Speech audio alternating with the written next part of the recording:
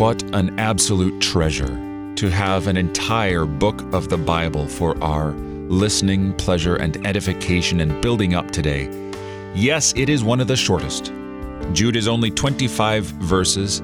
However, an entire book, an entire epistle read, it's really wonderful, and it's useful for us to understand that this is a cyclical letter. It was written to go to many churches, not just one congregation in one particular city, but for the benefit of all Christian churches. It doesn't address many concerns in one place, but it addresses some concerns about something every Christian community will come across. And the wonderful thing is, this is how it was heard originally.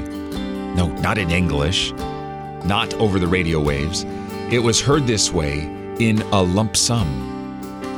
And Jude, a servant of Jesus Christ and brother of James, wrote his epistle so that it would benefit many people.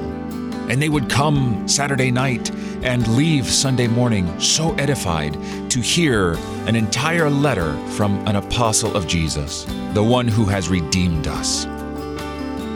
Thanks be to God for the faithful witness of Jude and all the apostles and all faithful pastors and evangelists. They bring Christ to you.